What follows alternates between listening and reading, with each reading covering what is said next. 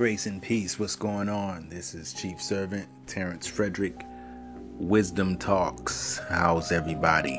Hopefully you're blessed. Hopefully you know that you're blessed.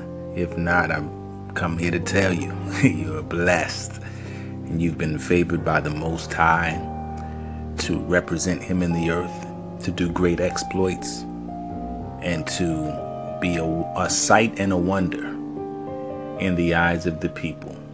Not only by the things you do, but by the presence that you bring. So blessings to you. Today I wanted to talk to you about gatekeepers. I don't know if you're familiar with the term gatekeepers, and this time I'm not talking about somebody that stands at the checkpoint to allow you to get in the gate so you can get on the airplane, or the person that allows you to get into the auditorium for the basketball game.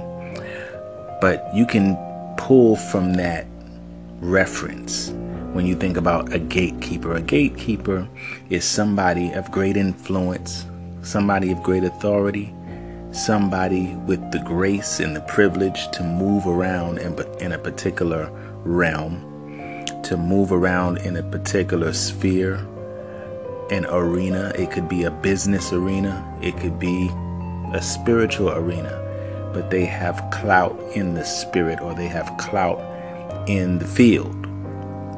And the reason why it's important to understand the principle of gatekeepers is because anytime you move from one dimension to another dimension, you must pass through a door, or you must pass through a gate. You must go from one dimension to another.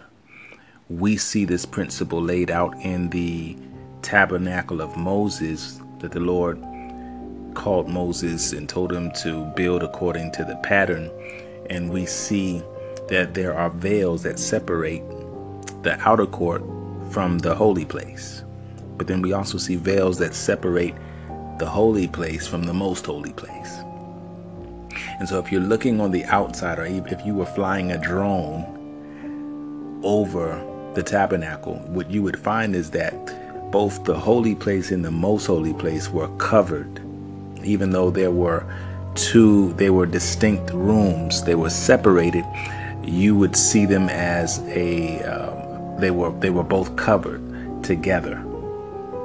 So they represented unity, but also distinction from the outer court. And that's important because when you pass through the veil, you pass through the cherubim, the angelic guardians that were put on the curtains to show a distinction, to show that there were beings that were assigned to watch to see if you qualified to get in to the next level, into the next layer.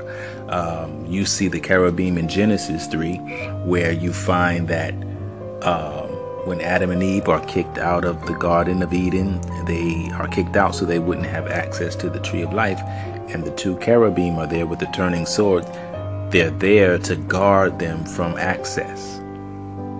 There is a spiritual principle in this that basically says that anytime you go from one gate to another, or from one place through a gate to another, you must pass through where there is a gatekeeper who gives you entrance, who gives you access, who gives you the privilege to go in. And the thing I want to tell you about this, I said all that just to set up something real simple, and that is that you need to learn how to recognize gatekeepers. And if you can learn how to flow with the gatekeeper and sow honor to the gatekeeper and win favor by the gatekeeper, this is wisdom, because we have to know who to honor in order to understand what is going to pass us from one level to the next level. If we learn how to honor gatekeepers, if we learn how to show our credentials, or to show that we have the rite of passage, if we know how to behave and know how to conduct ourselves, not act a fool or crazy, if we know how to present ourselves to gatekeepers, we will have access to more glory into what the Lord wants us to attain. So grace and peace, Wisdom Talks.